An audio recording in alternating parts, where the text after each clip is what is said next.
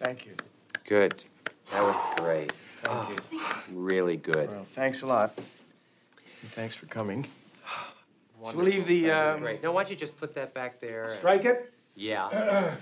We've done a few shows for Corky before, Thank so you we know all the so terms much. already going in. Thanks so much. It was Thank really you. fun. Thank you. Thank you. Hi, everybody. This is Kimberly. And this is Katie. And you're listening to episode night 2 Yes. of A Very Happy Hanu, Katie, and Kimberly. We did AKA Hana, Can You Feel the Love Tonight? Did you like that? I thought it was really good. And I couldn't have thought of it. I'm going to come up with more. Okay. There's a few that I have on the back burner that I can't wait. So definitely read the descriptions of these episodes, guys. I'm putting some effort in. Yeah, there's some punnage going on. There is. So our first episode was Bad Blood. Bad Blood. There we go. And we sang a bit. We might sing a bit this time. I don't know. We've been in a singing mode. But Katie's been doing this thing where she's been actually putting a lot, not actually. She always puts way too much effort into the editing, and she's going above and beyond this time by putting songs at the beginning and the end of each episode. So make sure you listen all the way through in case there's like a funny something or other. Yeah. Not to put pressure on you, but I think this one has to be good now that I've mentioned it. Oh, brother. Yeah. All right. I have ideas. Okay. Well, we haven't really talked about the episode yet, so you shouldn't have ideas. We haven't, and we haven't on purpose. I wanted to text you about 100 times to talk about the episode. We usually never talk about the episodes before we are actually talking. I try to sometimes, and you tell me to not. And you say, I say, stop it. Save Stop it for it. the podcast. She does. In like a yelling, Yeah, I do. scolding. Save it for the podcast. What are you new? Are you new here? What are you new? We save it for the podcast. So this episode is called Final Curtain. And I can't remember what the original episode is called. I have an idea. I think it's called Curtain Call. I don't know. That might I be... didn't look it up, but I was like, I bet you the original is called Curtain Call. I honestly can't remember. I could have looked it up. I just did not. Let's go with Curtain Call, because that should have been the name of it if it wasn't. Yeah. So Final Curtain, hosted by Mankey, because this is part of Dateline's Manksgiving, which is now an official holiday. It was started a long time ago in the Twitterverse by People Are Wild, I think. I mean, I'm giving her credit for it. Kim. She did it. And then we all just started tweeting, and then finally Mank, I think, was begging for it, and then they did it. And now it's happening. It's real. And he deserves it. It's the best thing ever. But I feel like he might be now so big, he's never going to want to come talk to us again. Because now he has spawned a national holiday. Who else can say that? The trees? Lead Earth, with that in your message to him. President Lincoln? Are you... Are you too big, or can we have a 15-minute conversation about these episodes? And he'll be like, no, I'm bigger than Columbus, bitch. And then he'll hang up the phone. Because Columbus has his own holiday, too. But barely, right? Isn't Columbus's holiday Columbus's going away? holiday is for sure waning, and it's not like you don't get it off work all the time anymore or school, because we realized he was not the best role model for people because of the genocide. So this episode is season 27, episode 9, November 30th, 2018. But like we mentioned, it is a updated of an original Dateline. Mm-hmm.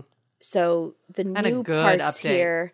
Yeah, I don't remember who we haven't talked to before. I believe it's Chris, who's the new one. I don't think we ever got Chris before. I feel like I would have remembered Chris.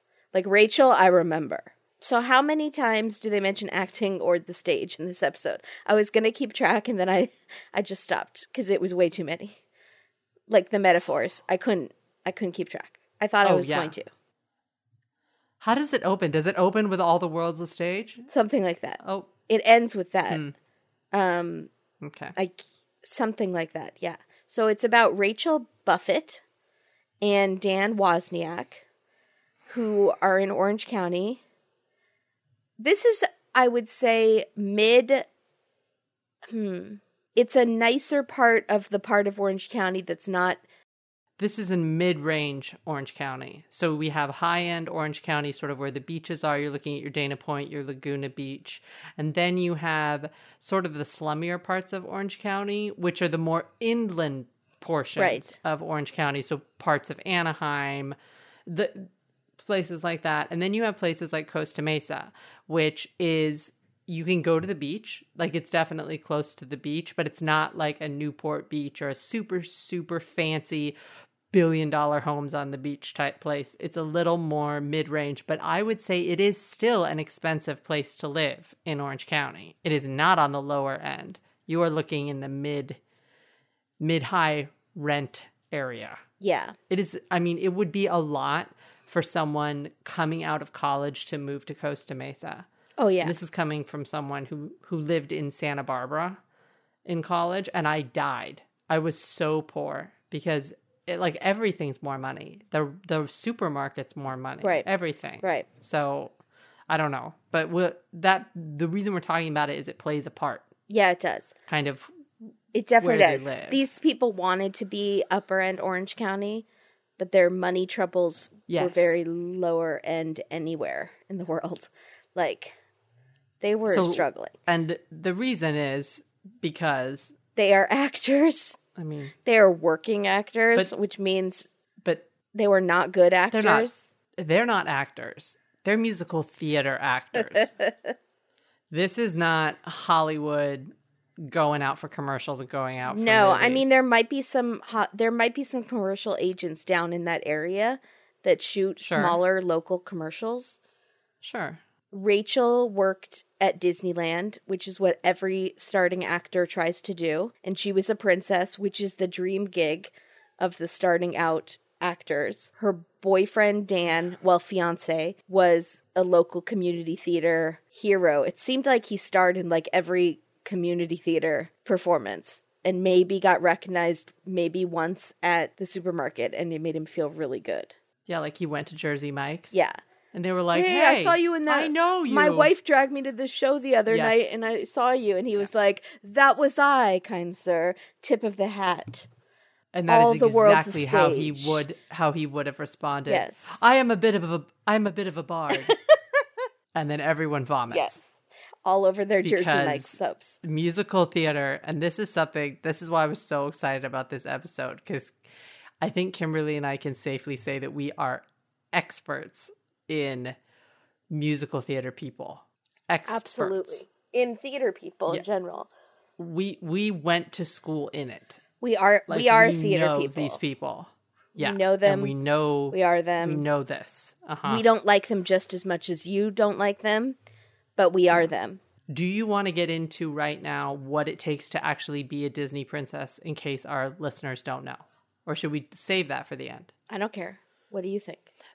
Well, we do have a friend that was, while we were in college, she was Ariel. Mm-hmm. And she was in the parades, and she was a face character. And what happens in Disney... My cousin was also Ariel. Oh, there you go.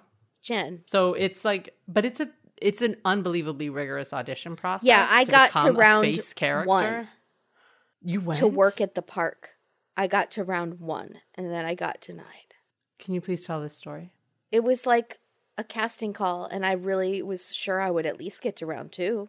To just work at the park, do anything. Yeah. Not to audition for a character. No, I was going to be working on the rides. You were going to be working on the rides with like a wrench. No, and like a school belt. letting What are you people talking into about? the things. Oh. Like I wanted to work at the Alice in Wonderland ride and, let people on 2x2 onto their little caterpillars. It was so rigorous. And I did not have any tattoos, which were banned at the time. I didn't even have my ears pierced. Like I was not, they had such strict guidelines of how short men's hair had to be and how long women's hair had to be and how, and earrings and tattoos, no, obviously, like earrings, yes, tattoos, no. But yeah, and then we did know a guy who was Peter Pan or something too. It was in theater school with us. And he would talk about the hijinks that would happen backstage. Exactly, because there's all these, like, I did also work later with a guy who was Goofy, so that was a mascot character, And he would talk about some of the debaucherous things that would happen because they like have all those like sort of tunnels and back areas where all the characters live. And the characters go out for 15 minutes. It's a pretty good gig if you can get it. It's not high paid at all, which is weird. It's like pretty low paying. I think they made like $13 an hour, $12 an hour, which is surprising for being a major character at Disney. But it's like 15 minutes on, then an hour off. No, that's it's not right. Something like it's that. Half and half. That's what... No, the mascot characters, it is not. I'm pretty sure. Because of the danger of their thing. I don't think it's more than 20 minutes. It's like 20 on, 20 off then. Are you sure? Because he told me it was long periods of time in between. No, I think he was lying to you. I always heard it was like 30 minutes on, 30 minutes off, or 15 on, 15 off. Oh, well, there you go. So, but the face character auditions were really, really hard. There was one time that I looked for a casting call. Was so descriptive of like literally down to high cheekbones. You had to be between 5'7", but not above 5'8". You could only be these heights because that was the height of the costume. Huh. And it was crazy. And so when you go in for that face audition, you go in for an initial like lineup and they immediately cut it down to, a third of the people that show up. Then if you're called back, you go into a movement test. And then if you're called back again, you go into a full hair and makeup test where they see how much you look like the character. It's unbelievably difficult to get to be a Disney princess. So knowing this information, do you really think that Rachel was a Disney princess? Or do you think she just worked at Disneyland? She's very cute. The Dateline producer tweeted that she did. I believe she was Ariel and... Hang on. Dateline producer Rachel. They tweeted some really good stuff, actually. I have a few of their tweets. Oh, I'm excited. That was like, why didn't you put that in the episode? Alice in Wonderland and Ariel. Oh, she was Alice? Alice, I could see. She looks very young. She has a very young look, so it seems like she could play... I don't know, I feel like Cinderella and Sleeping Beauty look a little bit older, but... Yeah, maybe. Alice has to look really young. Really quick, too. Never mind. I'll come back to it. Are you sure? Go forth. Continue on, please. Yes, young squire. Yes. So, what was weird about Rachel and Dan, they were like acting together in theaters, and then she says, like, she thought they were just friends, and then they moved, shortly after they moved in together, she realized she was in love with him, and I couldn't realize, like, did they move in as roommates first? Yeah. Or did she move in with him as a boyfriend and then realize she was in love with him? Roommates, but he always liked her. First. Right, he liked of course. Her. Yeah. Yeah. She's way more attractive than he is. Let's just get that out of the way. She looks like a doe-eyed, blonde, little, like, Skipper doll. She looks like Alice from Alice in Wonderland. And and he looks like... he looks like a doughy. George Costanza. He looks like he drinks. He looks like he drunk a lot of alcohol at UC Irvine, and then I mean he's got that kind of like when Oliver saw him, he's got the beer puff, is what Oliver said, and I was like, oh, and then like sort of this black and the showing facial, like showing goatee. the chest hair, yeah, with his shirt top buttons always open for some reason, because it's an and he actor always thing. seemed kind of sweaty. He always seemed kind of sweaty. Yeah. Okay, so they moved into this apartment complex called Camden. What is it? What's the problem? Camden, Martinique. Why don't you like? It's so stupid. It's a lot. It's so pretentious. It's a lot. Camden, Martinique apartment complex. It's so dumb. Could you name your child that? I was like, this is my daughter, Camden. Oh, what's her middle name? Martinique. Martinique. Yeah. That's exactly what I would do. And she would be a stripper. Wait, what's the Camden Arms? Is that another famous apartment building? Isn't that like British something? Yeah, but is that like an apartment in a different show? Camden Arms. Save big on hotels with Expedia. Okay. Pembury, Royal Tunbridge Wells. Pembury, Royal Tunbridge Wells. Camden Arms Hotel. So Maybe I Did was something big happen there? Maybe I was trying to go to London and I was just looking at hotels. Who knows? Maybe someone was murdered there. Maybe, but I doubt it. It's probably more like me delving into an internet hole. Okay, go ahead. So they never had money before because they were struggling actors, and now for some reason they chose Camden, Martinique to move into, which I think was a kind of expensive apartment complex. It was $2,200 a month. There you go. Which in 2010 is a lot. Oh yeah, no, that's crazy. But I don't think that was the actual rent money. I think someone else on Twitter said it was $1,600 a month, and the other money was for other money owed. Okay, we'll get to it. Okay. So they were engaged to get married, Dan and Alice in Wonderland, Rachel. So they were hanging out all the time with their neighbors, including Sam, who was this hot veteran, probably had PTSD. Hot vet? And hot vet. Hotvet.com? And that seems offensive. Kate. Oh, not like our time? No. I feel like hot vet is fetishizing veterans. And they don't like that. veterinarians. Exactly. And I'm thinking specifically of Big Top. What's his name? Big Top. Remember? Come on. Big Top. Top soldier. Soldier Top. Soldier Top Brad. There, I got there. Soldier Top Brad. Soldier Top Brad that from... was a journey you took. That was Michael Peterson in the staircase. Yes, Soldier Top Brad. Soldier Top Brad was the escort. And he was I had to explain best witness on the stand to ever. Greg what meant, because he didn't know. Greg, you've been He's called pure. out. He's Christian, pure. Okay. You don't know. Okay. Okay. So there was all these people hanging out at this place. It was like Melrose Place, I guess. They all hung out. So Sam is this veteran, and he has this nice friend, Julie, who is tutoring him and is his friend, but like nothing more than that, I guess. And they make friends with Rachel and Dan. Also in the mix is Violet and her then husband. Love Violet. Have no problem with Violet. I like Violet. I really like the name Violet, so I was really into her. Here's the wildest thing. Do you know how she spells her name? No, I didn't have captions on. What we got? I mind freaking blown, and we're definitely adding next set of bingo cards. Why is your name spelled like that? Yeah. Violet, Vylet. You know she has no say in it, right? That you need to have issue with her parents. I don't have issue with anybody. I don't judge. Right. But a lot of these people have changed their name when they got older to a fancier spelling. You don't I know that. So many people that did that. Okay. But it's fine. Do what you want to do. It's fine. How bad is Amber spelled Amburr? What? How bad is it? If Amber... Like Aaron Burr? Right. If Amber is spelled Amburr. That's the worst thing I've ever heard. But if it was wintertime and your name was Amber, would you sign things Amber, all cute, like, Burr, it's cold outside? No, I would think Aaron Burr, who shot Hamilton. Okay. Because Amber's out there, let me know.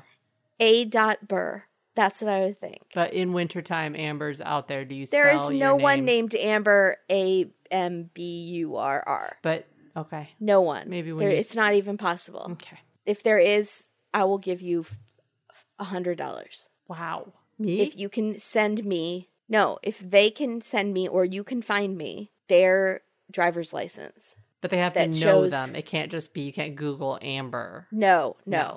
Someone has to find someone and they have to contact us. Okay. Sorry. Dateline@gmail.com. Okay, so $100. I'm serious. So okay. Violet. So there's all these people hanging out. So Rachel and Julie, the tutor, would do ballet together in their bathing suits by the pool. Yeah, so Katie just rolled her eyes. At this point, I was like, Rachel's guilty of being one of those girls who acts silly by doing ballet in a bathing suit by the pool, but only when guys are around. Right. For attention. Because Can she we wants just attention. clear that up? Right. They're not doing that when it's just them. No, they're not. So one night, a few days before Dan and Rachel's wedding, Julie gets a text from Sam. A very strange set of texts. He's struggling. He's in emotional pain. He's hurting. No sex. Ew, Sam, it would be like sleeping with my bro. We're sis and bro. No sex. I just need a friend to talk to. I'm really struggling. My heart hurts so bad. No sex. No sex. Something weird like that. I didn't write it down verbatim. It's so, very, no sex a lot of times. So Julie goes over there. Never comes home. The next day, Sam's dad, who we'll get to. Yes. Who is like a Marlboro man who is now in a Viagra commercial all the time. Oh, yes. He is, he's like a silver fox, like kind of still handsome, ruddy cheeks, and sits on benches and looks out at parks. He's like a Charlton Heston type. Yes. And they're like, do you have trouble with impotency? Or it's like, try Chantix, quit smoking now. And he looks out over the park and thinks how free he is from smoking. Yeah, a little bit. Oh, you mean you're thinking of like the Ray Liotta commercials? Yeah, a little bit, but also the Viagra commercials, because he looks just like those dudes in the Viagra commercials. They always have salt and pepper or gray hair, have a lady on their arm who's maybe a tiny bit younger, but not so much that it's gross. Right. And they go boating, they like sail, or they walk through parks. Sure. And they look at water. And then the water is symbolic of how they can now get it up. So that sounds a lot like a Dateline B-roll. This was his B-roll. This is what I'm saying. So the next day, Sam's dad goes to Sam's apartment to check on him, and he finds a girl dead. And he's calls 911. So they figure out that it was Julie, obviously. But at first, they don't really know it's Julie, and the whole apartment complex is abuzz because Sam was nowhere to be found, and there's a dead girl in his apartment. So Violet had heard about the body from her now ex-husband. And she found Dan and Rachel, told them what was happening. And from her perspective, Dan's reaction was I the last person to see Sam alive? Oh my gosh, was I the last person to see Sam alive? And like freaking out.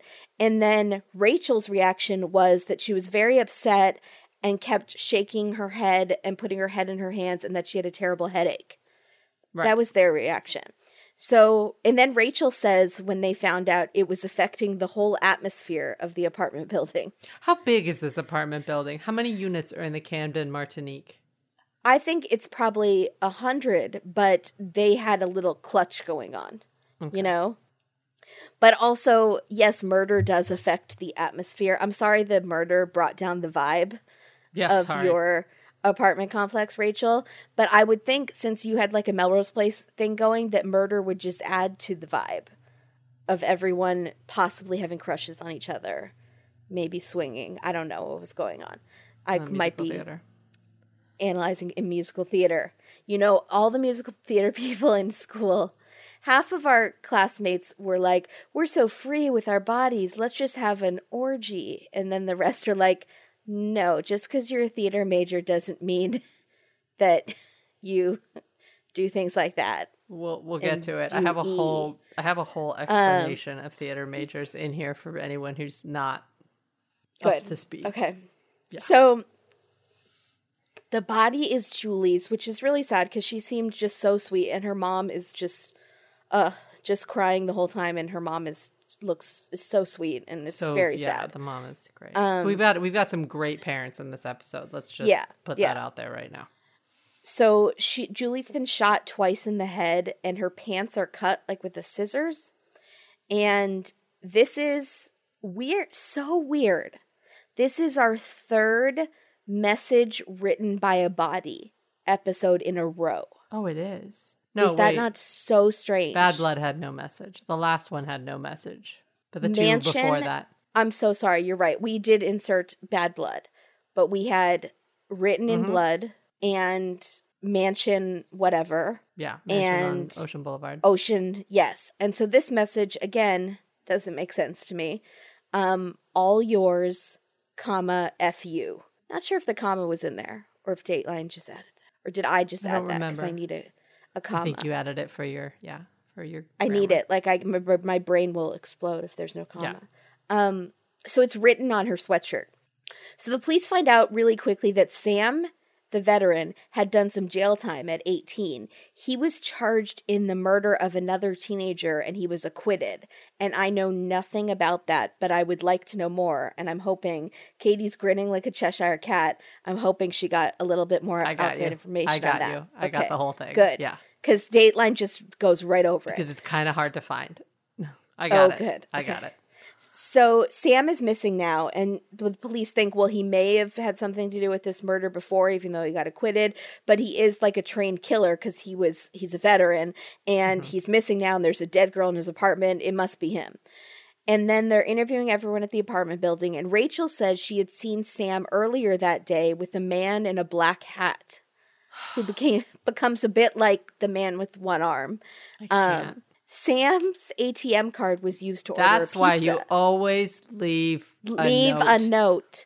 That's not what I was trying to say at all, though. I was talking about the one-armed man from The Fugitive. I know, but still. I know what you did, though. Okay, I see what you did. You're welcome. So Sam's ATM card was used to order a pizza. So they go to the address of where the pizza was ordered. This kills me because remember when my credit card was stolen? Not stolen, like they just got my numbers. And there were like $3,000 of money that I did not have charged to my card. And it was sofa from Living Spaces. Wow. Delivered to someone's house. Like, the police could just go to the person's house. There was pizza delivered to a person's house. Same person? And then there was, I think so. Because it was all on the same day. And the police never seemed to care. I don't think they ever even investigated. But I was like, they got their pizza delivered to their house. And a sofa delivered to their house. Just go to their house. Where was this? This was in L.A. The couch was delivered to someone in L.A.? I never got to find out. So, But I thought the police only have to make one call to Living Spaces or to the pizza place. Just find out their address. But they didn't seem to care or want to investigate. But I'm just saying the same thing here. Like, Sam's ATM card is used to order pizza. So the police just go to where the pizza's being delivered. Like, it's so no money's so taken dumb. out but there's money taken out with the card. Yeah, but that they don't know who did it, and they don't seem to like have video ATM ATM cameras for some reason. Brother. All right. So they go to the address of the pizza delivery place, and there they find a 17-year-old punk kid named Wesley Frylock. Does that not sound like a name from Hogwarts? Wesley Professor Frylock sounds Wesley like Frylock. a Shakespearean character that's... We have Ronald Weasley. We have Professor Flitwick. Yeah. We have Professor Lockhart. McGonagall. And so you're thinking Wesley Frylock is someone who's in Hufflepuff. Yeah, I do. Yeah. But instead, he is this like douchey bag of wieners, aka a normal teenage boy. Like, No, I'm not saying normal. I feel like he kind of is, and I hate him, but I feel like I would hate anyone that age because he's so We'll get to him, and I have Fashion Police on him and B-roll Bonanza on him. Good. Okay, so let's just talk about his interview then with Dateline. He's sitting in a stairwell. I can't. Again, I lost my mind. It looks like, for me, I thought commercial, again, like for giving up smoking. But like he's one of those teenage ones that they air on MTV, and it's like, don't be hooked on smoking. No. And he's like in the stairwell. He's in a stairwell, front lit. So there's all these shadows of the bars of the stairs behind him. He's sitting with one leg propped up, one leg long. I had to pause it because I was like squealing. And then, well, at what he said, and or then just first before? Were you squealing before he said what he said? Yeah, I was squealing at the stairwell. I said, "Surely not." Surely not. And then I was like, okay, remember, this is a musical theater episode, so a lot of these people we meet are going to be actors. And stage actors are just a different breed. And I was like, this is like the most dramatic backdrop we have had in a Dateline interview in that I don't know if I've ever seen something so dramatic with this 17-year-old kid with the knee propped up like he thinks he's James Dean. It reminds me of the episode of Murder, She Wrote when she was living in New York and she befriended a young actor who got in trouble because he borrowed some money and he was a New York theater kid, but he got involved in the wrong kids That sounds on the bad side of identical. the street. That sounds exactly right what Wesley and Frylock he would is. like meet with a guy in a stairwell, and it was very dramatic. And also it's a little bit like now that you mention it, like Fame. Didn't they hang around on in stairwells a lot, or fire escapes in Fame? And the problem is this is 2010 and his clothes look like they're from the Fame era. Like he's in a khaki pant, he wore a button down, which I don't have a problem with. Sorry, I know I'm skipping ahead. But he has this weird fleece pullover vest on, like he just wanted a little something. Like a little male accessory, like to throw on this weird little... I was very confused by the vest because to me it was like a camping one. Like if you were like Patagonia 100%. and you were like one of those people on the East Coast who goes like rafting or something. But or like he lives in Seattle. Upscale, yeah. And instead he's 17 years old wearing this weird sort of 50-year-old man fleece zippy vest. In Orange County. In a stairwell. I was like, arrest that man. So what was your reaction when he said what he said? Why don't you tell our lovely listeners what he said? Okay, so he says, and I quote, "I'm sitting in front of officers of the law, handcuffed. I'm obviously, literally, I'm sorry I can't say this in a G-rated way. My balls were inside of me. I was shitting myself, and I was nervous as all hell." I'm sorry, I just said the S word. He said, "I'm sorry." He apologizes to the Dateline cameramen. "I'm sorry I can't say this in a G-rated way. My balls were inside of me. I was shitting myself, and I was nervous as all hell." I squealed. I made a loud noise. Yeah.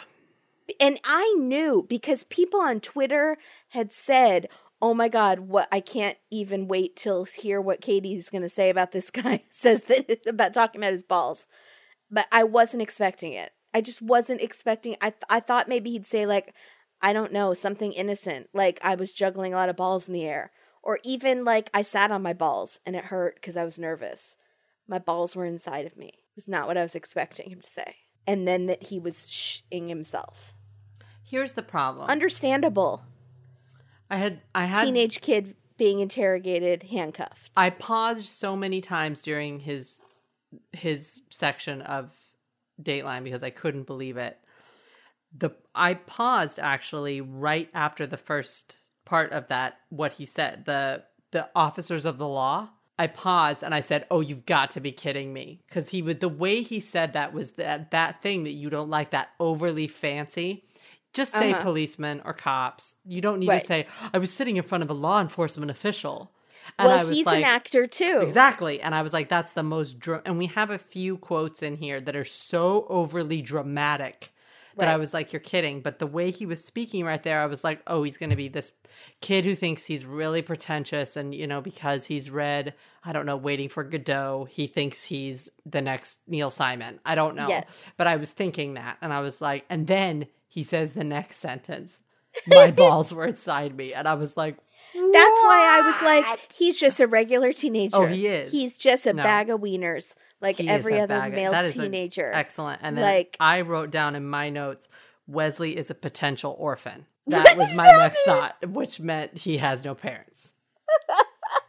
I He can't. lives underneath the theater Like he goes to the theater every day. in a tunnel. I don't know he where lives his in parents tunnels are. underneath the theaters. I don't where his parents. What happened?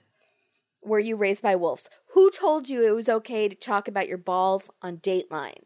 Where is your mother? But yeah, just say I'm so nervous. I was so nervous. And also, You don't- why were but you so no, nervous? you know what he was thinking? What? Our acting teacher told us to be descriptive when we're talking. Oh, You can't just say, I'm nervous. You have to paint a picture. You need a metaphor. You need a physical description. How can I fully express how nervous I am? My balls went into my body because I was so nervous. They were frightened, and they scurried up inside for protection, like my heart was inside my chest.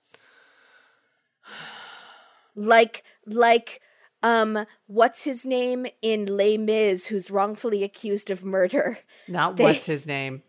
Jean Valjean? Jean Valjean, number 24601. 4681. You're killing my Les Mis metaphors. You leave those to me. Okay, but you know what I'm saying? Yes. Like him, like Jean Valjean, he is fleeing from his body, separating from his emotions because he's so upset at what's transpiring. So his symbolic essence of his manhood, right, his balls, is returning to its rightful home. home. Yeah. I also want to make it clear that I was watching this episode with my mother, who we don't talk like that in our family. We keep the faith. Who made Katie write a letter to Amy Grant when she went secular. I think people get an idea that I was brought up in an extremely strict Christian household. So watching this with my mom, who now is much better and who claims that she never made me write that letter, but she just forgets. And she says, "Wait, what did he say?" And I didn't repeat it. And she pretended like she didn't hear it. And I said, okay, because she had never watched a Dateline. She had never watched a Dateline? And I was like, this isn't normal for a Dateline, but I still went back and heard it This again. was her first Dateline. She says that inside of and her. she said, wait, I know this. And I said, so when I said that we interviewed Josh Mankiewicz, you had no idea what I was talking about. She goes, no, not really. Oh my God. And I said, I can't. You have to leave my house. It was fine. Oh my God. We got over it, but we had a discussion about... I would like to know what she thinks about Sheila Davalloo. No, you don't. See if we can get over it. No, you don't, but she did not approve of Wesley Frylock and also thought perhaps he didn't. Who did? No one did. Yeah, no. Even I didn't. And I am like, whatever goes, it's fine. You are not like, why do I think I'm like goes. that? I don't know. You always say that. I'm not judgy and I just let everything slide, which is the opposite. Yeah, it's true. Maybe it's what you really want to be, and it makes me sad that you're not like that. You're not your true self. Yeah, it's okay. No, I am whatever goes. I always say things that come back to hit me in the face. That's true, and I do. Balls in my face all the time. But he is a perfect bag of wieners. You are not kidding about that. Yeah, I stole that from, someone else had referenced, I won't say who because she'll get really mad, had said something to me about, and said, what are you giving me, a bag of... Yeah. You know, and I thought it was so funny, and I was like, I need to use that expression more, and I was like, I can't use it on the podcast unless I change it. But wieners and then is funnier. As I was describing him, I was like, he's a full-on Because wiener. it also makes me think of just like a bag of those little beanie weenies, the hot dog weenies, and I'm like, yeah, he's kind of just a bag of little beanie weenies. Yeah. Okay, go ahead. We also need to use that nonchalant douche-alant that one of our amazing listeners He's came not. up with. He's an intense douche. He was an intense douche. I'm trying to think of someone else that was a douche. I know. Get I know to him who he later. Is. Yeah, I know who that is. Yeah, I got that. Okay. Oh, good. So, I'm glad we're in agreement on that. Yes. Okay. So he said, Bag of Wiener says that he knew this guy who gave him the ATM card and asked him to take out the money for him. They were fellow actors, so they'd been in something together, like him and the guy that did this was Dan. No surprise, Dan. I'm trying to think I can't place Dan, but I feel like he wears a puffy pirate shirt sometimes and thinks he's Gaston, but he's not attractive enough. But he would be cast as Gaston in this theater. In several of these theaters. They like him. Yeah, he would definitely be the natural choice. Like, people wouldn't even audition for that part because it's like, right. well, that's they'd be like, obviously... Dan's going to get it. But what I'm surprised is I felt like Dan is a first name, last name person, and you have not said his last name a lot. Dan Wozniak. Yeah. I'm just surprised because you keep saying Dan, and I'm like, they say his first and last name a lot, and I don't know why. I think Wozniak is such a good last name. I know a Wozniak. It's a good one. Well, there was a famous Wozniak that was like big tech guy. He co-created like Apple, I think. I like that name. Do you like it? Steve Wozniak. Do you think that's cool? Yeah, I think it's Steve fine. Jobs I think it's is actually who name. did Apple. The other guy, Steve Wozniak, is maybe I'm wrong and it's not Steven. No, it is. It's Steve Wozniak. Oh, okay. He is the largest tech guy, like blah, blah, blah, in the world. Steve Wozniak founded Apple Computer with Steve Jobs in 1976. Kimberly knows things Katie doesn't know. Yeah. That's our new theme song. You know how I know who he is? Why? Because he dated Kathy Griffin when it was during Life on the D List. And she would make so much fun about how she was dating this billionaire tech guy, and she's this like raunchy comedian girl. That's funny. And he just wanted to laugh. Because you could he's buy a- everything he's- else, but you he's can't like- buy laughs. There you go. He was like a chubby teddy bear guy, like super nerdy. And so she would Aw. just make fun of him, but he loved her spunk. And then Yeah. they broke up? They broke up, yeah. All right. Okay. But I was rooting for them. So the police found Dan at his bachelor party because I guess if one of your good friends / neighbors is now missing and there's a dead girl who you also were good friends with that are found dead, you don't cancel your bachelor party or your wedding. No. Why not? Cool. Yeah, that's Cool. fine. Cool. So were Sam and Julie supposed to come to the wedding? No, because we find out later something else when Dateline producer tweets something. Because I had assumed they were both invited to the wedding. Right. But I guess they weren't. So they were new neighbor friends. Okay. Like, it was all fairly new. But I still think, if a couple people had canceled at the wedding, Rachel would have been like, you guys have to come. I'm so sorry we didn't invite you sooner. We totally meant to. Because they had already paid for the heads? Like, per exactly. head? And Yeah, someone gotcha. canceled. Exactly. Okay. But so Dan Wozniak is at his bachelor party at this like tequila sushi place, something. It's like Tsunami Sushi, something. I don't know. Something sushi. It was sushi? It looked like a strip club. It did kind of as well. But did Dateline just put in lights and stuff and make it No, seem it like a was- strippy club? Maybe. Okay. No, I don't think.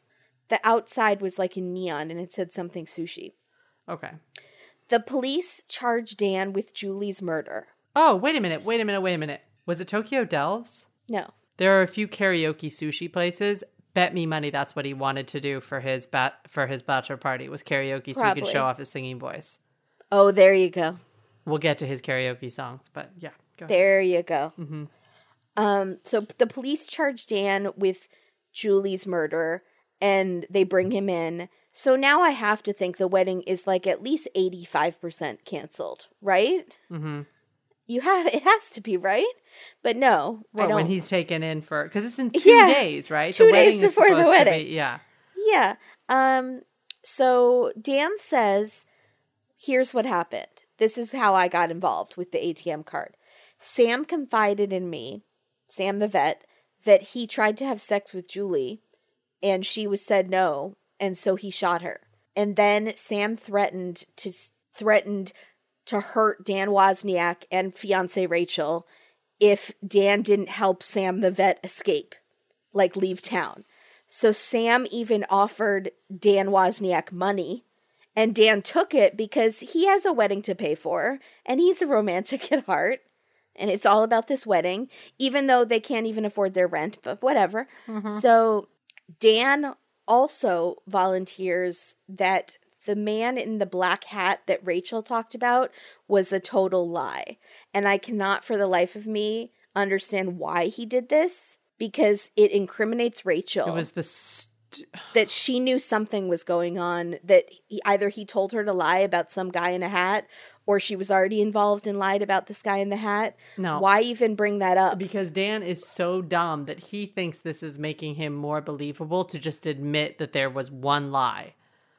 To just say, okay, there is one lie. He thinks that's going to make everything else more believable because you disclose this one lie. So obviously anything else that was a lie, you would also disclose. Right. He's not. We'll get to how bad. Yeah, so dumb. Yeah. So Rachel thinks this is all a huge mistake. Dan will be released, and it will all be cleared up before rehearsal dinner the next night. And I am getting so tired of hearing about your wedding. Rachel, stop. Stop. She's so annoying. Why is she annoying? Because she won't stop talking about her wedding. Everything's about the wedding. I seriously did not notice that much. She literally said, I think it'll all be cleared up before the rehearsal dinner tomorrow night. But that's what she has to. Why? I think you're just annoyed about a wedding. You know how annoying it is when someone's about to get married. It's all they talk about. But it's also like, that's 3 days one before. person That is dead. all you talk about. But yes. Somebody is dead. Somebody dead, I would have canceled the wedding. I would have Somebody immediately that you canceled. were friends with is dead, and someone else that you were friends with 2 doors down is missing. Yeah, you cancel the wedding. So now will you admit that it's a little annoying that she's like, I think it's fine. He's going to be released before the rehearsal dinner. And I'm like, stop talking about your wedding, Rachel. Yeah, that's true. But I do have some. Yeah, okay, go ahead. Yes. Rachel tells the police that she and Dan were about to get evicted. So she's the one that tells them about their extreme money problems. Of course, they're still having this big wedding because that's what you do when you're about to get evicted. She says Dan Wozniak had borrowed money from dangerous people who were threatening him. He owed them $2,200, which to me does not seem, I mean, like if you were in that, it doesn't seem like that big of an amount. Mm-hmm. Like it's a big amount, but not like life. Do the people break kneecaps over $2,000? Maybe. Yeah. I guess. I just feel like I know enough people that I could resource borrowing $2,000 to avoid getting my kneecaps shattered. I could get like a couple hundred here, a couple hundred here. I would just ask people I know. But they do musical theater. They don't know anyone with money, but neither of them have like $50 here or family. Like, yeah, I know. Obviously my parents would give it to me, but I'm thinking if you don't have a family like that, there's still enough people in your life, hopefully, that you could scrounge up $2,000. It's like paying for emergency medical treatment. I don't know. I think sometimes you just can't. But I don't know how they're affording this wedding. Take some stuff back. Right. Cancel something. How are they going to pay for the wedding if they can't pay if you have deposits in? No, I have no idea. This is such a... Yeah. And not to be a big thing, but you and I do feel the same way about this, is that we would both rather spend the money on like a house than on like a giant expensive wedding. No shame to people who do it. We have friends who have had expensive weddings and they've loved them. No, it's beautiful. That's just was more important to them than having the savings. I would rather have the savings and have like a smaller thing. But it's a personal choice. So Sam gave Dan a ride. And Dan came... Okay, so Dan had said he was going to go get the money that he owed to these people who were going to break his kneecaps. Sam the vet gave him a ride. Dan came back alone and with $400. Very weird. So the cops asked Rachel, well, didn't this seem odd? Like, did he tell you anything about helping Sam escape? Mm-hmm. And what does Rachel say to the cops at this moment? This is our second balls inside of me moment. She says, do you want to say it? I'll be the cop. This is Jess Betancourt, the host of DNA ID, the only true crime podcast that exclusively covers cases solved using forensic genealogy. DNA ID goes behind the headlines to answer your questions about this remarkable new crime-solving tool, how it works, how cases are selected, why the cases were unsolved for so long, and how the justice system is addressing it. I include input from law enforcement to give you the inside scoop that we all crave, with a straightforward, no-nonsense delivery. You can find DNA ID on any podcast platform. Episodes come out weekly on Mondays. Did Dan tell you anything about helping Sam escape? Hells no. My mic fell over because it's just so excited. Hells no. It's so... Rachel. I understand why like people don't like young people. And I'm getting to that curmudgeon-y age where I'm like, young people. Who says hells no when they're talking to a police officer about a murder? A Disney princess. Hells no. Hells no, officer. Would hells to the no been worse or better than hells no? Worse. 50% worse. Okay, that's fair. Yeah. So Rachel goes to Violet, who has the now ex-husband, and she's comforting her. And then Violet takes Rachel to her parents so she can confess to them Dan is in jail. And I think 99% we might have to cancel the wedding now. Maybe. Because now he's in jail. Because he's a jailbird. Yeah. Still not sure. There's still a 1% chance maybe that he'll get out and we could still do this wedding. So Dan asked to talk to the detectives. This is when it all comes out. He says, Sam didn't kill Julie. Sam didn't ask me to escape. I killed Sam, and I killed Julie. So Dan Wozniak says he lured Sam to one theater where he performed in town. He shot him there. Then he went to another theater in town, and he performed that night with Rachel in the musical 9. Wow. Then he texted Julie from Sam's phone, pretending to be Sam, with all those, no sex, I'm very upset, come comfort me, but no sex. Can I say how excited I was? Because when that first came on very early in the episode with the no sex, my mom was like, that's weird. I'm like, he didn't text it. Yeah. It's not him. He didn't text it. That's a weird thing to text. Her reaction proves he didn't text it because she's like, what are you talking about? You're my brother. But also, the person that's texting is not smart enough to not text it again. In the next one, even though she sent that response, he's still like, I'm going to stick to that. I'm going to stick to that. No sex. No sex. So you had not seen the original. No, but I had heard it in a podcast.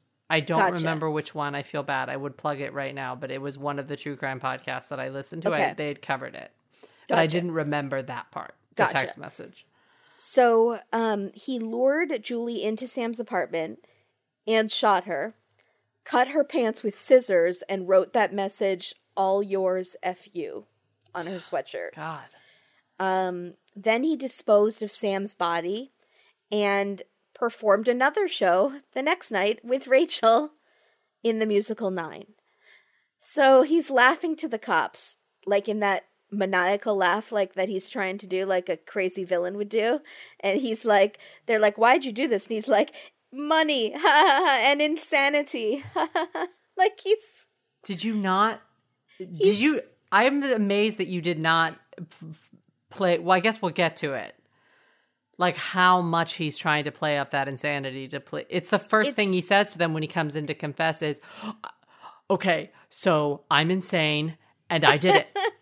That's what this is his announcement. He announces it and then throughout sprinkles in. Right. And then it comes in later. That's so interesting. You didn't notice that? It does come in later. Oh, much? Yeah, it does. Yes, it does. So you think this was all part of his plan? Oh, if he got caught, and it's so poorly executed for this actor to do this laugh. Why? Like money, an evil, like a Sweeney Todd. Money. He was like performing in Sweeney Todd, and it was because it was a stage laugh. He goes money and insanity. And Dateline like cuts it off, and I'm like, thank God.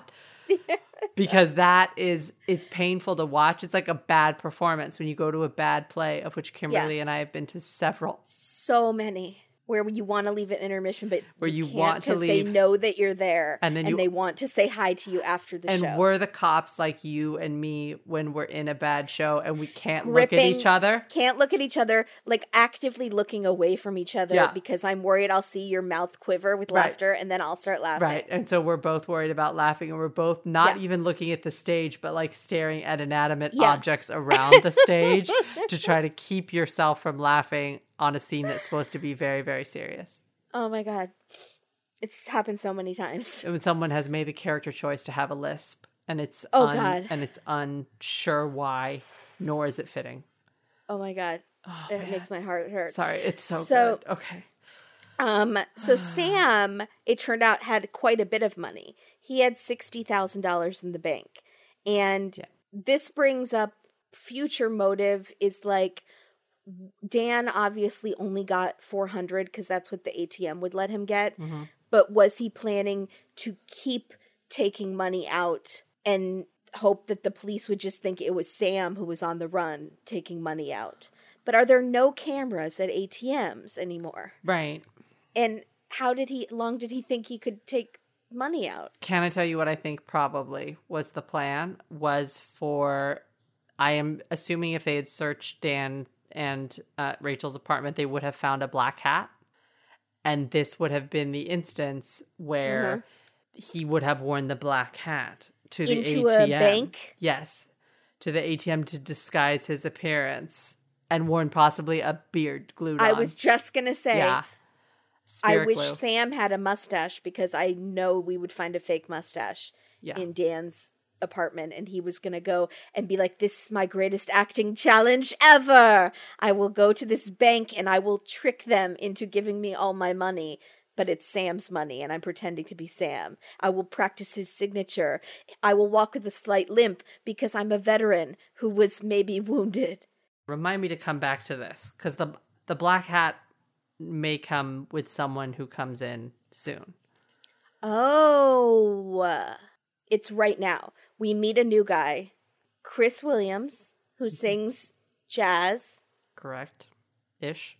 Kind of jazz-ish music. He's a performer. He has a small following. Did you look him up? No, but the Dateline producer tweeted something. Don't look him up, because Dateline producer tweeted something that I want to share with you.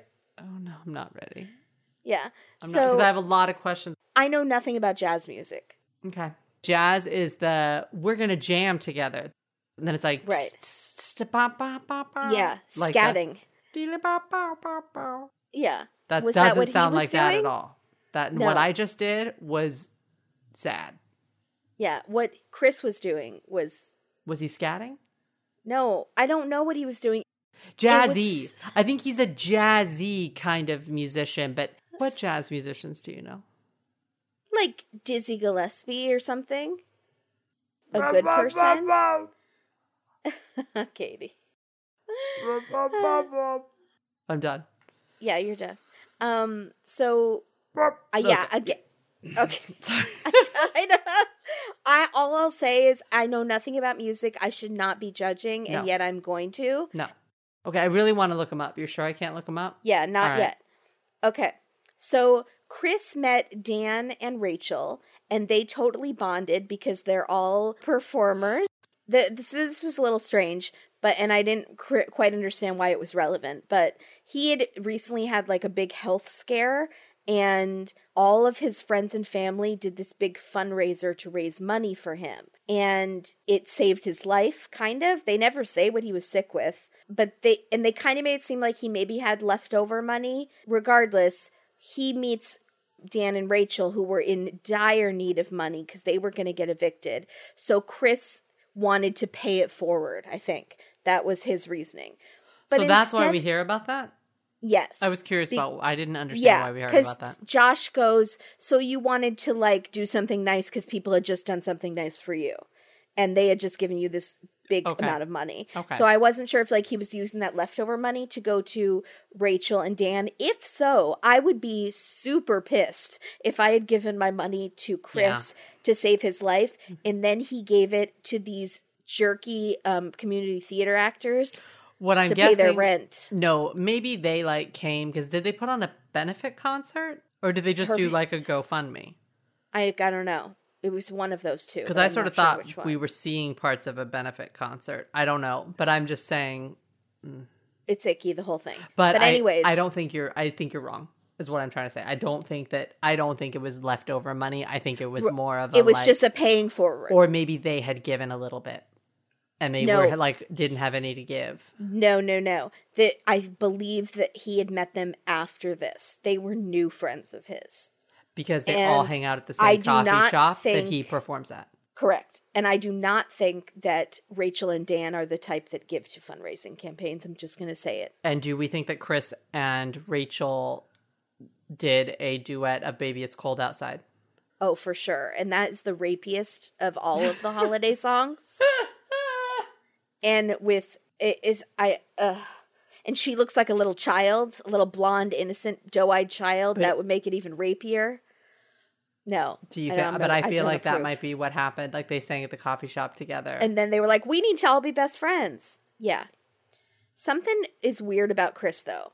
I'm just going to say it. Some of his answers are really weird. Like he's dumb as a box of dirt. No. He just is like, yes, yeah. No, he's not dumb as a box. You're dead wrong. You really think that? I do. He's dumb? He did one very smart thing and many other very dumb things.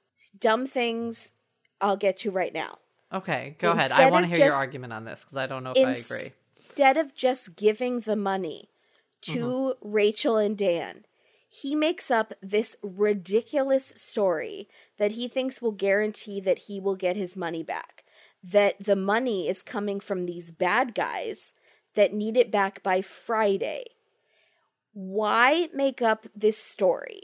There's so many other ways you could do this than bringing in these invisible, made-up bad guys who will break a kneecap. You could say it's your dad's money and he's a cop, so you don't want to owe him. You could say it's your mom's money and she needs it for medication, so she needs it back. Or better yet, if you have to make up a story about fake people, then maybe just don't lend these people the money. Like, don't lend these people money if you have to make up a fake story so you can get your money back. You obviously don't know or trust these people. And now you are causing everything that comes after this is the impetus for everything that comes after. I'm not saying everything that comes after wouldn't have happened anyways. Right. But also, second point, we've watched a lot of TV and movies. When, in what universe, has someone needing $2,000 and being able to return it back in a few days ever been a legit situation? Right. That someone legitimately got back $2,000. They don't have it on Tuesday, but they can return it on Friday. How are they getting $2,000 in 3 days? When they're getting married on Saturday, right? Yes. Or whenever, so like no one Sunday. in real life or in movies or TV is desperate enough for $2,000, but will be able to return it a few days later without doing something incredibly shady, like putting all the money on a horse. Correct. Robbing their friend's parents' store or house. Right. Stealing it from somebody. Right. No, it never is a legit way of like, I'm owed $2,000 by my boss. I'll be able to pay you back in 3 days. That's not legit. No, you're totally right. Yep. You're stealing it or gambling or doing something shady if you are saying, I will give you $2,000 and I need it back within the next week. Yeah. That never ends up well. Correct. Ever. No, you're totally right. I'm so glad you see my point. No, there is absolutely. And Chris brought that element of, I know there was already a timeline because of the eviction, but he brought this act of physical danger into it by threatening like kneecaps and threatening to kill people. But what is the theme through all of these people's lives and all of this like rigmarole? Drama. These are drama folks and like drama in their life. Right. They're all performers. Yeah. They all thrive on this drama.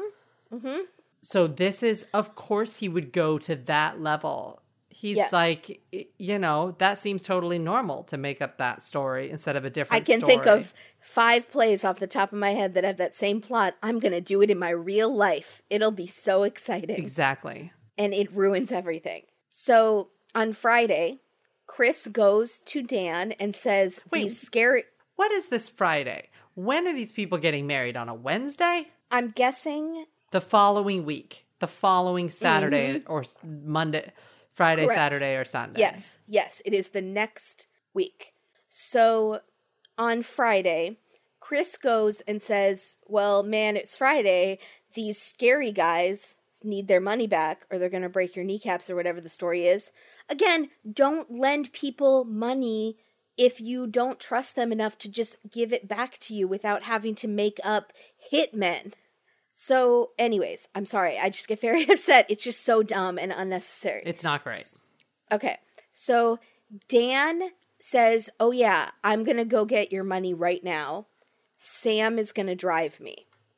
Does Dan not have a car? That's a great question. Why is Rachel marrying Dan? No one knows. No one knows. Maybe she doesn't have a car either, because why wouldn't he take her car? No, we know why he took Sam, but why was Sam okay with going with him? And this is not a shade situation, guys. We're not saying you can't not have a car, but in Los Angeles, it is unbelievably difficult to not have a car. Yeah.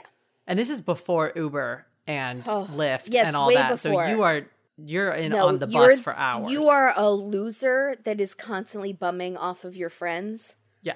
or taking the bus. and So you're maybe- up to an hour late everywhere you go because it's the bus in LA, which is terrible. But they had to have a car if he's driving to the different performances. Remember, they're going to 9. Right. They have to go perform But all over LA. At that point, could he have been taking Sam's car after he killed him?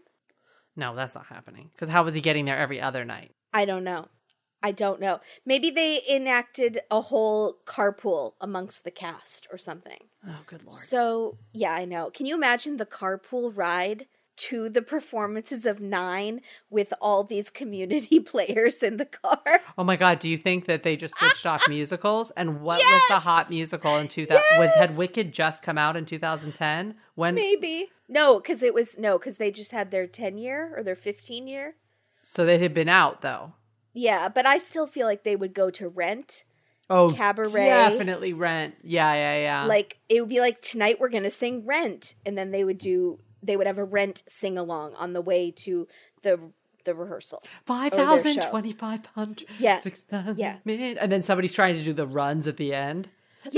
Yeah! Like someone's really, and really people trying in to the do the cars runs. on the outside are staring into this car. And they love it. They're Yes, laughing and they their love asses it. off. But they love it. They love the people staring. Yes, they think we're getting and they're attention. Like, we cheered Everyone up loves up us. their day. Come, and then one of them rolls up the window. Come see 9 tonight at the Fullerton Playhouse, and then rolls it back The world's a stage, and we are merely actors. We make even this car our performance vehicle. up. Okay, I'm going to ask you of a percentage likelihood that Dan also performed at Renaissance Fair. That is the Gaston thing that I couldn't get out of my head. It's That's Ren for the Fair. puffy shirt. Yeah, I am yeah. picturing him at Ren Fair 100%. And also, yes. no shade on Ren Fair folk because they No. seem like they're having a blast. And so I Yeah. am not going to knock that because that is their world. And they do these fun builds. I had a friend who was really into it. And it's like a whole community. It is like a community theater. And I have a they friend do it once a year. Yes, And they love it. Her and her husband would travel every Yes. weekend to Ren Fairs to sell their jewelry. That's and fun. they loved it. See, it's like a whole vagabond lifestyle. That seems like very It's fun. like the little things that people get really nerdy about. I love. Yeah, I it's the love. best. It's the best. I it's just there's no shame when you We've combine gone that to Ren Fair. with murder Yeah, and musical with the theater. pretension, and possible. pretension that goes along with loving certain things. You know who he is. Don't do it. Hold it. Okay. I just realized. Okay, so Write it down though. I won't forget. Chris says, "Give me the money." Dan says, "Sam is going to go with me." He goes, and he was supposed to be gone. Like they thought, like 5-10 minutes or something to go get this money. Instead, they're gone for like 3 hours. And Rachel is just sitting there with Chris. And Chris said she was really nervous and she was looking for jobs online. And she seemed very stressed. And Dan finally returns 3 hours later without Sam the vet and has $400 with him. He like throws the money at Chris, and Chris says he's shaking and breathing really hard and just like Wild-eyed. freaking out. Wild-eyed. He said, what did he say? It was like a panic panic attack. attack. Like in the middle Yeah, of a panic like- attack. Yeah. And then she said that Chris says that Rachel seemed really angry, not as much nervous anymore, but now like angry. And that Chris said the mood in that apartment was really scary and he just wanted to get out. So he took a 20 out of the 400 and he left it there. And he left. 20 minutes later, he gets a call from Rachel saying, "You should come back. You left a 20 here." And Chris said, No, I left that for you guys so you could like at least get some food to have dinner. Because he felt like this was all the money they had. And Rachel keeps saying, "No, you should come back. You need to come back."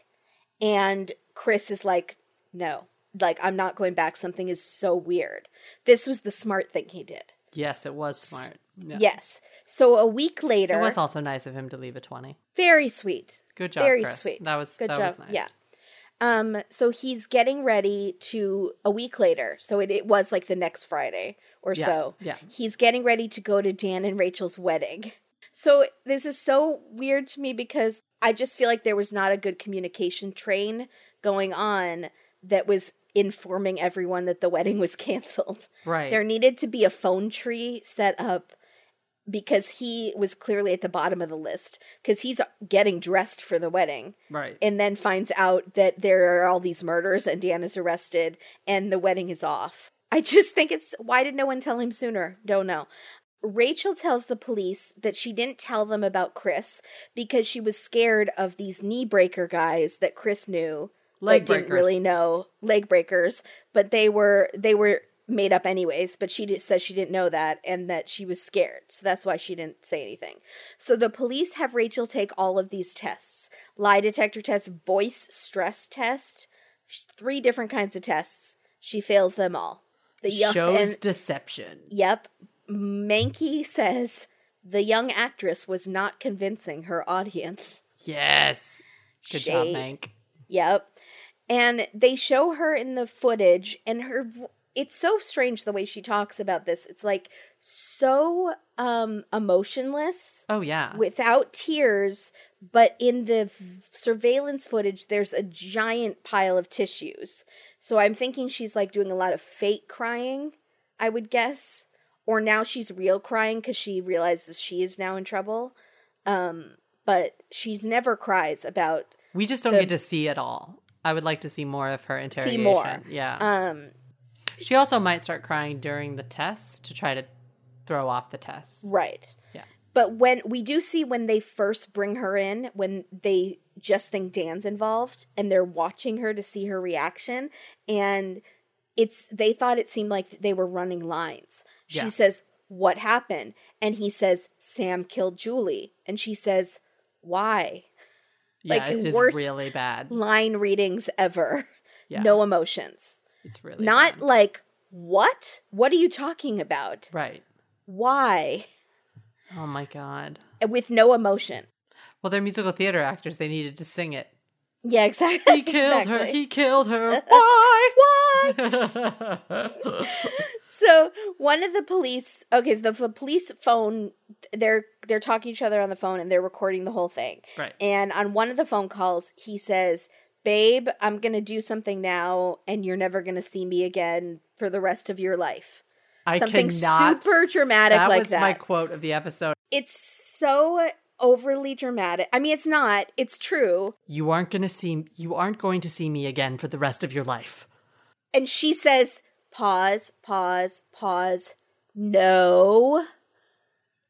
Yeah, she's pissed. No, you're not. No. Yeah. In that tone. But like, what is that? It's not, and I'm going away for a long time, which is the obvious end of that first sentence that he says. And he says, and you aren't going to see me again for the rest of your life. I don't think he understands how the court system works. Like, there would be 1 million hearings and trials, and she could see him at all of them. You can have visitors in prison. It's not like he's about to go die, but he really thinks he's going away for the rest of his life. And maybe she'll leave. Maybe he thinks she'll go away. Or maybe he thinks she's going to get put away too. And they're never going to see each other. Why is this? But why so much drama? All caps. No, he does not need to say any of it like that. But it's nonsense. They're actors. So she says no, as in like, don't do it. Not like, no, I don't know what you're talking about. Like, no. No as in stop right now. Yeah. The police think that obviously this means she knows what he's going to confess to. But as Mank points out, it could mean that she has now figured out that he has involvement in this and that he's going to confess. I mean, it's fairly obvious at this point. So I'm trying to play both sides. She also says, "What did you do?" And he says, "I think you know what I did," which is really weird because if they're saying it because they know they're being recorded, that makes sense. But if they don't know they're being recorded, I feel like he wouldn't say, "I think you know what I did." He'd be like, "You know what I did. You were there." No, they think they're being recorded. So they think they're being recorded, but then I feel like he wouldn't even say, "I think you know what I did." He'd be like, "I don't want you to be involved in this." No, she's trying to get herself out of it. He's trying to keep her out, and she's trying to be like, "Oh, this all got so messed up." But he's doing a piss poor job of keeping her out. He is a terrible actor. It's really, this whole thing is just, I was like, I don't even bite my nails, and I was like ripping my nails off this episode because I just couldn't. I was this is the worst performance I've ever seen. What are we doing? This needs to be the performance of your life, and it is a bomb. Yes, every performance you've ever done, every acting class you've ever taken has led up to this moment, and you are blowing it. Yes, you are. So here, this part, explain to me this part. Yeah. So she says to him on the phone, are you the one that killed them? Now, someone on Twitter pointed out, but I didn't know if this was correct, that at this point, Dan hadn't confessed. This is right before he's going to confess. So at this point, no one knows that Sam is dead. They think he might still be on the run because he killed Julie. So when she says, are you the one that killed them? Is that a total tell that that she knew that Sam was dead? Only one person online said that. Do they know that Sam is dead at this point? They do. I don't know if have they found his body? Didn't they find it after he confessed? Oh, because he scattered the body. Correct. I don't think he left any of it at that theater. I think he did. He left some of it at the theater. Ooh, this is hard. If someone can clarify this for us. I'm going to go back, and in part 2, we'll revisit this, and I'll have an answer for you. I'll watch it. I'll watch that section. Because this is, the whole thing is a little confused.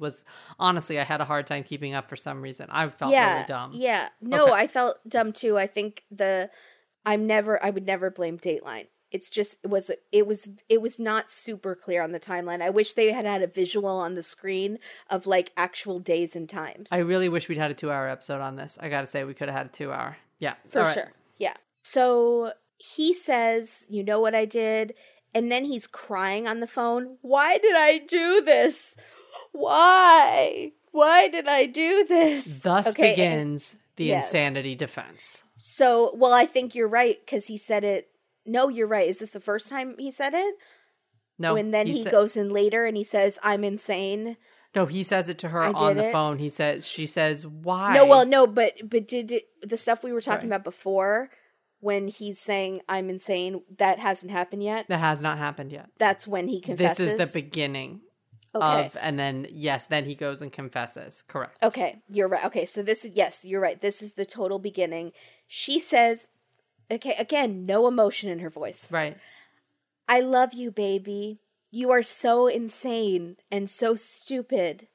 And it's so calm, like she's acting terribly in a Hallmark movie. I don't even know. Yeah, it's so really dumb. Is. Yeah. But you don't know Titanic, right? Very well. Yeah, I know it enough. Why? Did this make you think of Titanic at all? No. Okay, so in Titanic, this is what I think she's doing. Or what she thinks she's doing. So in Titanic, which I'm sure was one of her favorite movies, along with Romeo and Juliet with Claire Danes and Leo. Yeah, definitely. So, Kate Winslet got on a safety boat, on a rowboat, and she's on her way to safety. Right. But at the very last minute, she gets off to go be with Leo. Right. And when she runs to him, he's like so mad that she may have just given away her chance at safe, So he's like, you're so stupid, Rose. You're so stupid, as he's kissing her. Right. And it's like super romantic. And I think that's kind of what she was trying to do. But instead, she did it with no emotion at all. Almost like if you were in an audition, the casting director has someone read it and they read lines like this. I love you, baby. You are so insane and so stupid. Exactly. And you have to react to that. Right. Exactly. Oh my goodness. And then the next sentence. Yes. He says, so she goes, I know in your twisted little mind, you were doing it, again, insanity. You're so right on this. I was like, yeah, you're so right. Insane. I know in your twisted little mind, you were doing it because, this part's weird, you wanted to be happy with me. Not you wanted me to be happy. It's like almost further removing herself. I feel like she's making herself not the motive. Like, she's separating herself so they won't say, well, she was money hungry or she wanted the money, so he did it for her. So instead of saying, you wanted me to be happy, she says, you wanted to be happy with me.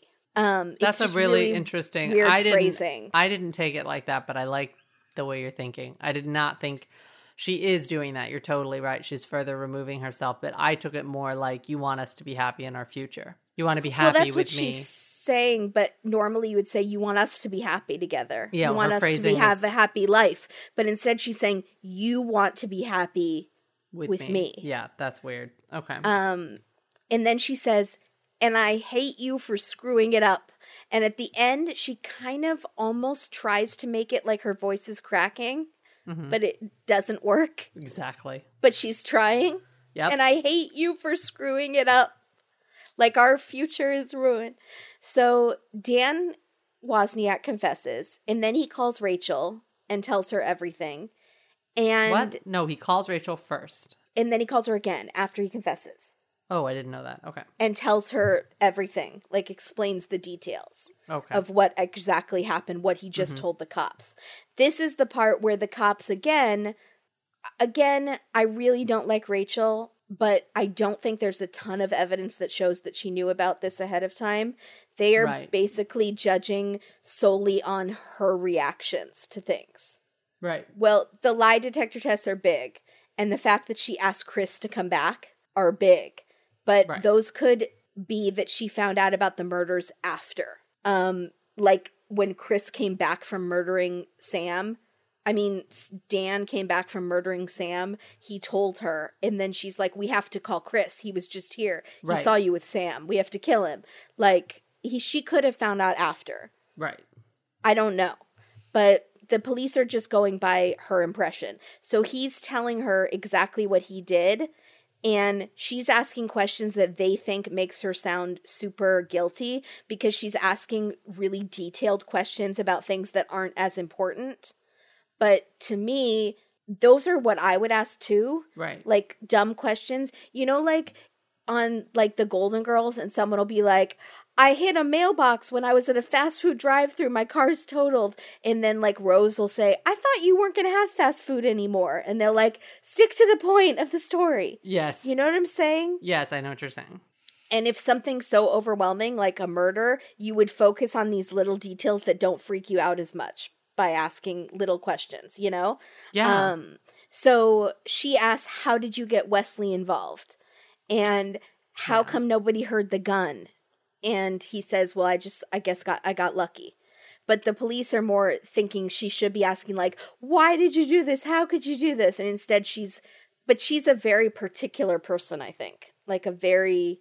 I know. I think she's trying to get him to say more. I think she's just... You think she's trying to fish... I think she is in full self-preservation mode. She's also trying to get her story as straight as she possibly can from him, because she doesn't know when the next time she'll talk to him is. She's probably taking notes. Interesting. What did he say happened? Where was I during that time? Yeah, she's got to come up with her own timeline.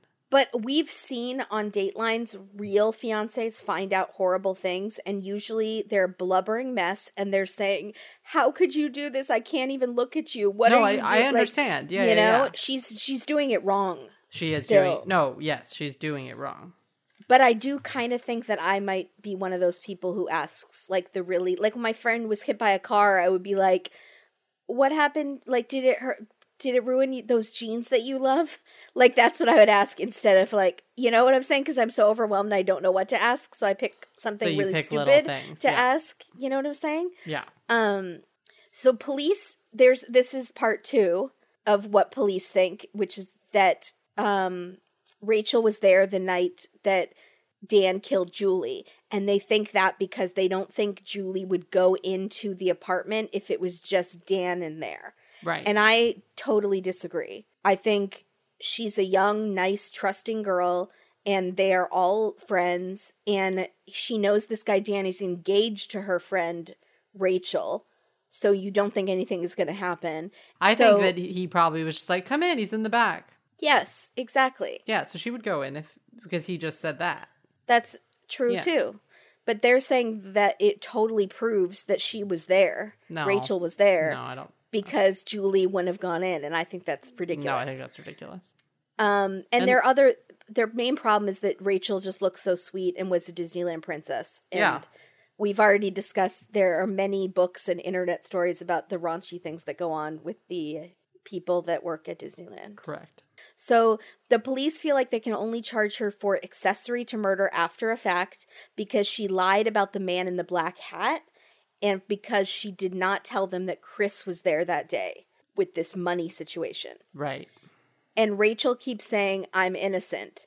But she did admit that she lied about both of those things. Right. So I don't get how she keeps saying she's innocent. She's saying she's innocent of not knowing about the murders ahead of time. Correct. That's what she's saying. That's what she's saying she's innocent of. Yeah. Yes. But the charges crime. are about lying to the police. Yeah, but she's not thinking about that. She's just trying not to get charged with anything else. Right. I gotcha. So it's now 5 years after the murders. And as Mank says, the lives of two young actors were playing out, not on stage, but here in court. Dan went on trial and was found guilty, and he was sentenced to death, but California never executes people, so he's going to be just fine. So Sam's dad wants to kill him himself and is railing. And gives the best speech ever. Yeah, he's like, this is why California needs a working death penalty system, which we don't. And I wish this state would allow me. It's like got very political. I feel like he's like, and I wish this state would allow me to get in there and kill him myself. But California, amazing. This state does not allow me that, you know? So he needs to get involved with justice reform, I think. He might be. Yeah, he might be. I think he's very powerful. So, and he doesn't have erectile dysfunction anymore because he's in those commercials. So Julie's mom is crying, and that was just beyond terrible. Oh, so sad. Julie's mom's statement too, but those are we'll get to them. So sad. So Rachel tells Mankey that she was honest to the police. My God. As our friend Jody from Reality TV podcast, who I love, as she would say, yeah, and I'm close to my goal weight. Sure. She goes on trial. Rachel goes on trial, and I mean, we're not going to go into Fashion Police, but does she not look like she was like auditioning for Tangled or something? Yeah, well, yeah. She did herself up for this trial. Violet testifies against her. Oh. Violet, her old friend, saying she thinks she probably knew about the murders and says the night that Sam disappeared, when Dan was saying, was I the last one to see him? Again, why would you say that? Unless you're trying to set up, like, your defense, like, but you knew that you were the last one to see him, but it didn't mean you killed him because you were worried about it. Like, no, he thinks he's being great. He's like, wait, was I the last one to see him alive? Right? Oh my goodness. Yes. Oh no. No, he's such a, oh God.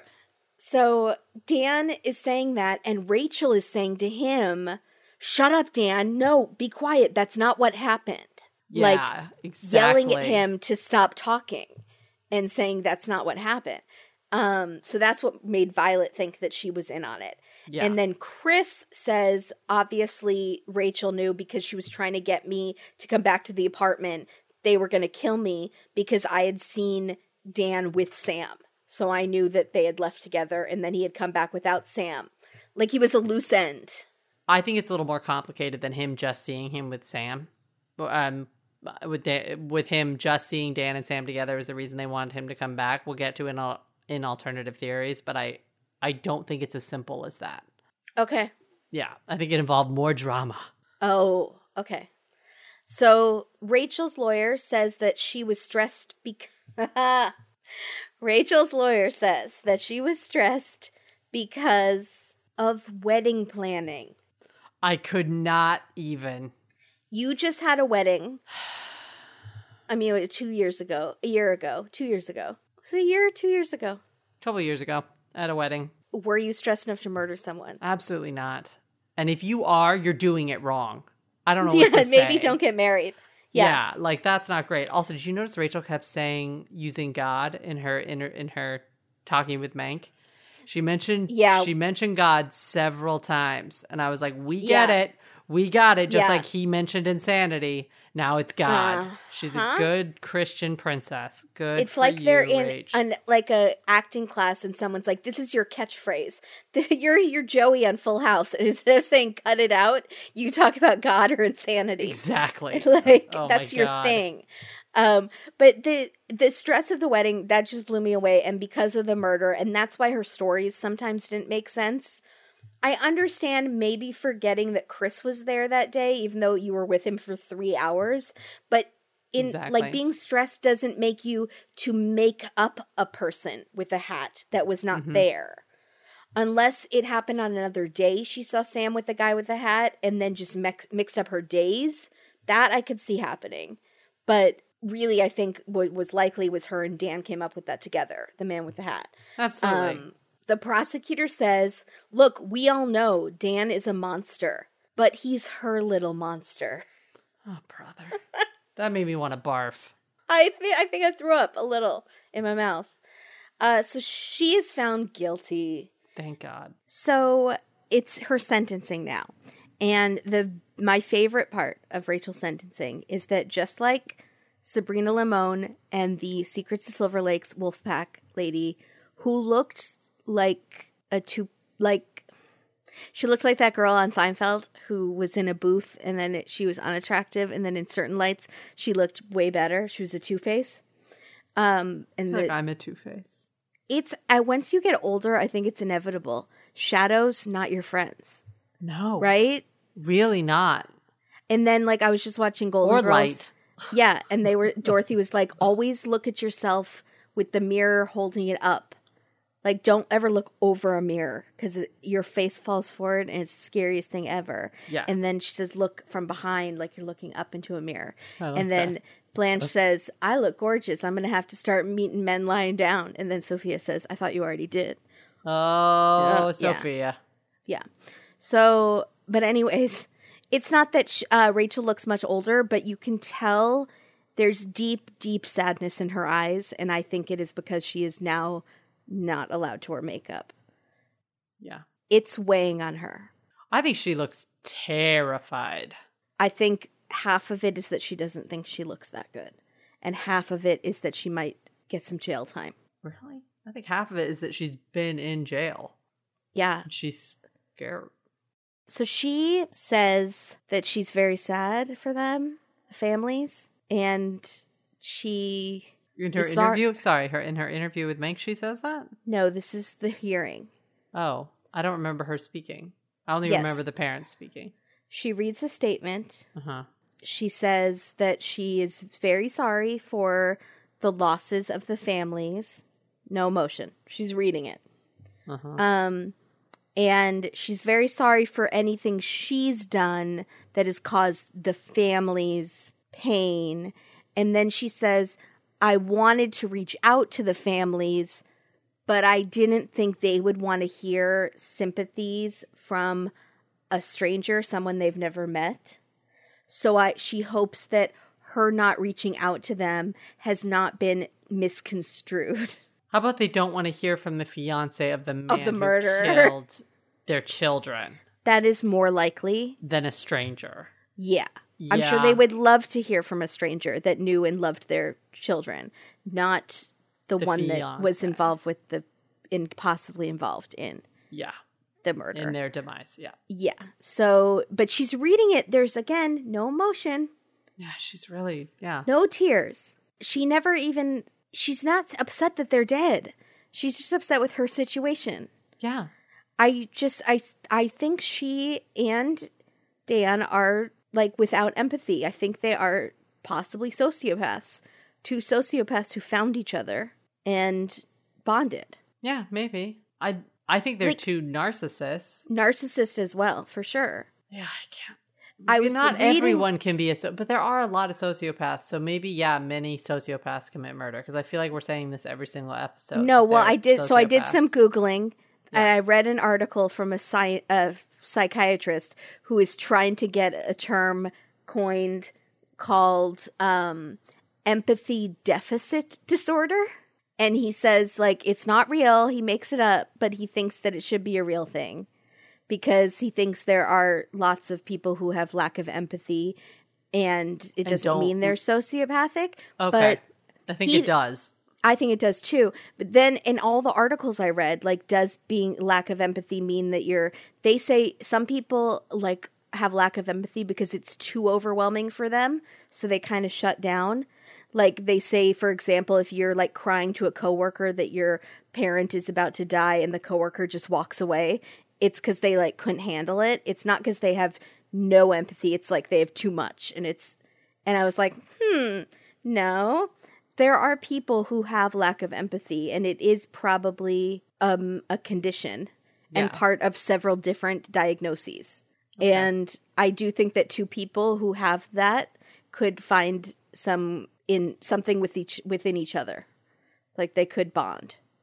Do you think this psychiatrist has the disorder of lack of empathy? And so they're trying to make it a thing because they don't like the title of sociopath? He's like, that's I'm you what it seems like to me. Like when they're all sitting around at the university, you guys, I'm not. And I'm going to write a thesis about why I'm not. That could be. It's possible. Sure. But so she's not crying. She just never cries. She never says to Mank, I'm so sad about these people that are dead. Like, not once does she even. Neither one of them seems sad that they're dead. Sad. Yeah, they seem sad of the situation they're in. They are but in. They don't seem sad about the loss of their friends in the slightest. Even when Sam is supposedly missing, they're not worried. Yeah. Unless there's things we're not seeing, which maybe did Dateline producers say? Because even when they are talking about that night, most times people on Dateline would cry remembering the night that they found out. And they're just like, remember she just said it changed the atmosphere of the apartment. Right. Oh my God. Yeah. Ugh. So Sam's dad is talking to Mankey and he calls him Josh. And Josh gave a little smile. No, it's my quote. Why are you doing all my quotes during the episode? We won't have. Because I'm good at my job. You want to save it?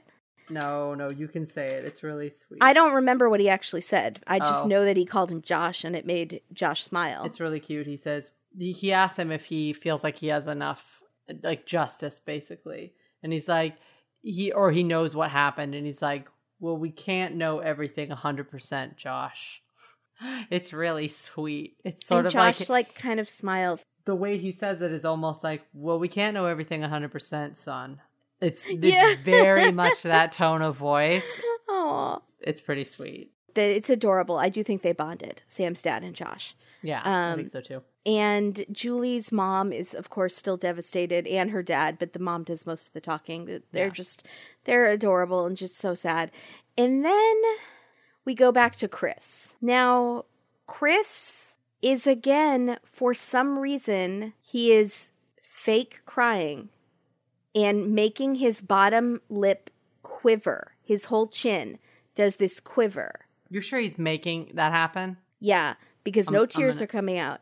And he is patting himself on the back for coming forward to the police.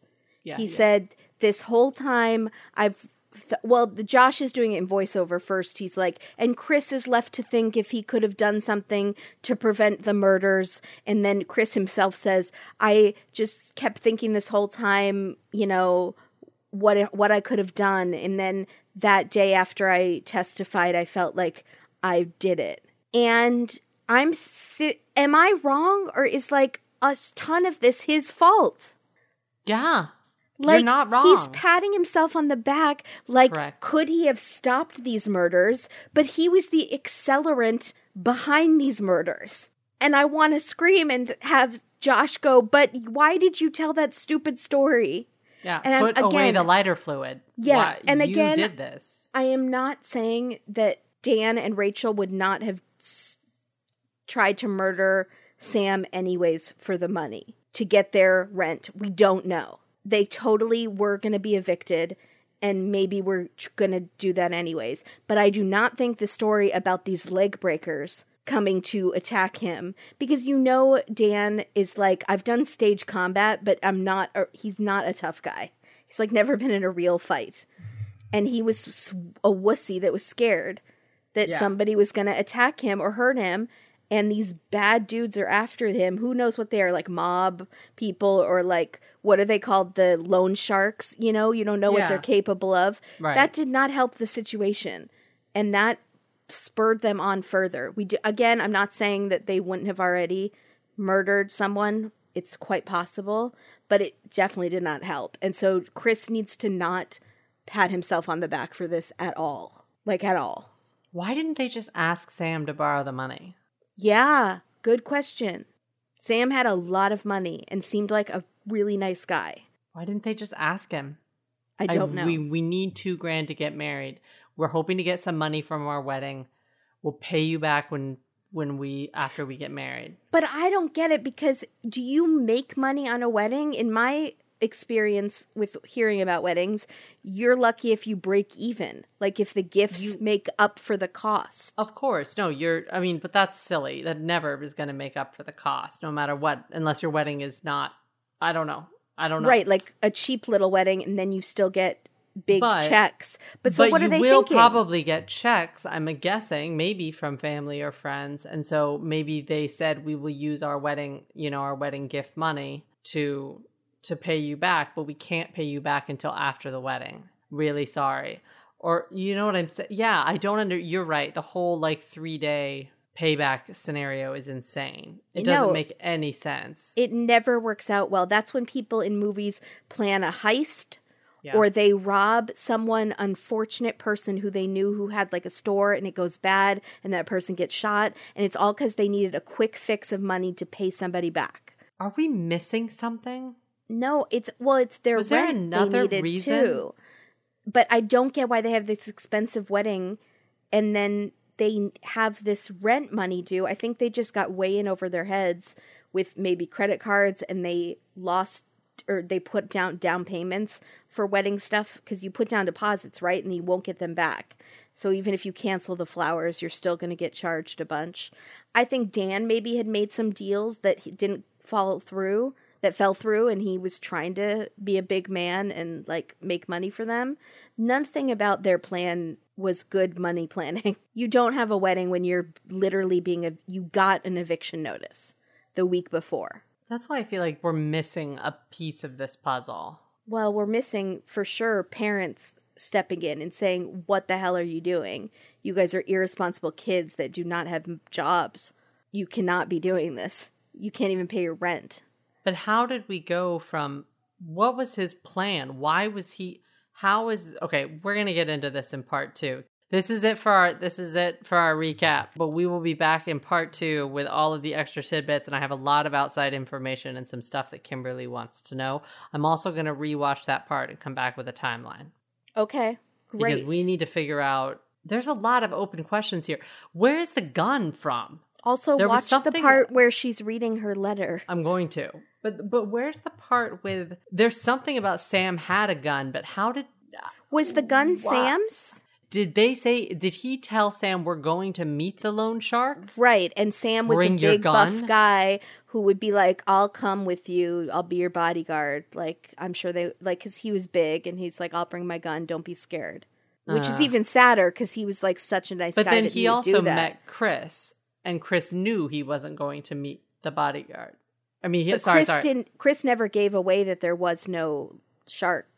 No, but Chris was in the room with Sam and Dan when Dan said, Sam's giving me a ride, correct? No, they don't actually make that clear. They almost make it seem like it was a passing in the hallway type situation. He saw you. So who knows what he actually told Sam, what they were going to do. But Chris was aware that he had left with Sam, and then he came back alone. But we don't know if there was a full discussion about it. We don't know if they were all three in the apartment at the same with time, Rachel. sitting down with Rachel. Right. Because Rachel will never tell the truth. That's kind of how I said it, but when they describe it, they almost make it seem like two of them were walking by and one person was walking on the upper level of the apartment complex and saw them. We don't really know exactly what happened. But why does that matter? Oh, because Chris would know the truth. Chris would tell the truth on if Sam knew he was going to go meet some. But no, because Chris would never say, yes, go meet these loan sharks, because he knows there are no loan sharks. So he would never say, No, that's what I'm saying. Do you, yeah, do you good understand luck what I'm saying? going Yeah. to see the loan shark. No, he would not say that. Dan obviously just said, I'm going to get the money. And he was going to give it to Chris directly because there were no loan sharks. Yeah, so I don't know what he told Sam. Yeah, so that's the question. What did Dan tell Sam, and why was there a gun that was brought? How did it get from point A to the theater where Sam was killed? I mean, if Chris didn't know Sam, if they hadn't hung out, if they were just like conjoining circles and they had never actually crossed paths, Right. Sam or Dan might have said to Sam, it's this guy that's coming over that wants my money and he's going to break my kneecaps. But then Chris shows up and he's kind of like a nice guy, you know? And Sam would be like, he's not, it doesn't seem that scary. And Dan would be like, no, he's really scary. He said he'd kill me if I don't get this money. This is also going to become a question of how much the Rachel and Dan knew about Sam's past. Right. And they all seem to know about it. They all and seem that's to know why... about it. And so we'll see if your opinion changes when I tell you what Sam was accused of. Right. Yeah. I don't think they probably had done the research you did. I think they probably only heard what Sam told But them. even if Sam told them the bare bones, right. then The bare bones were he had gotten in trouble, but had gotten off. I'm Or saying there if was he the only murder. told them like a little bit of like what exactly it was. Right. But like, they knew she said, we knew he had spent some time in jail. Yes. So So- even that is enough to make him the scapegoat, right? Oh, no matter yeah. what he was in jail No, for. but I'm saying that depending on what Dan told Sam they were going to do, Sam would absolutely bring a gun based on His his past? past. Gotcha. Which you're going to tell me Which more I'm about. going to tell you more about In part two. Cliffhanger! What's a cliffhanger noise? Dun, dun, dun. There we go. That was terrible. Oh my God. It's great. Okay. Thanks. Bye, everybody. See you in part two. Bye. Who am I? Who am I? I'm Jean Valjean. Search out there, you see it's true. This man bears no more guilt than you. Who am I? 2, 4, 6, 7.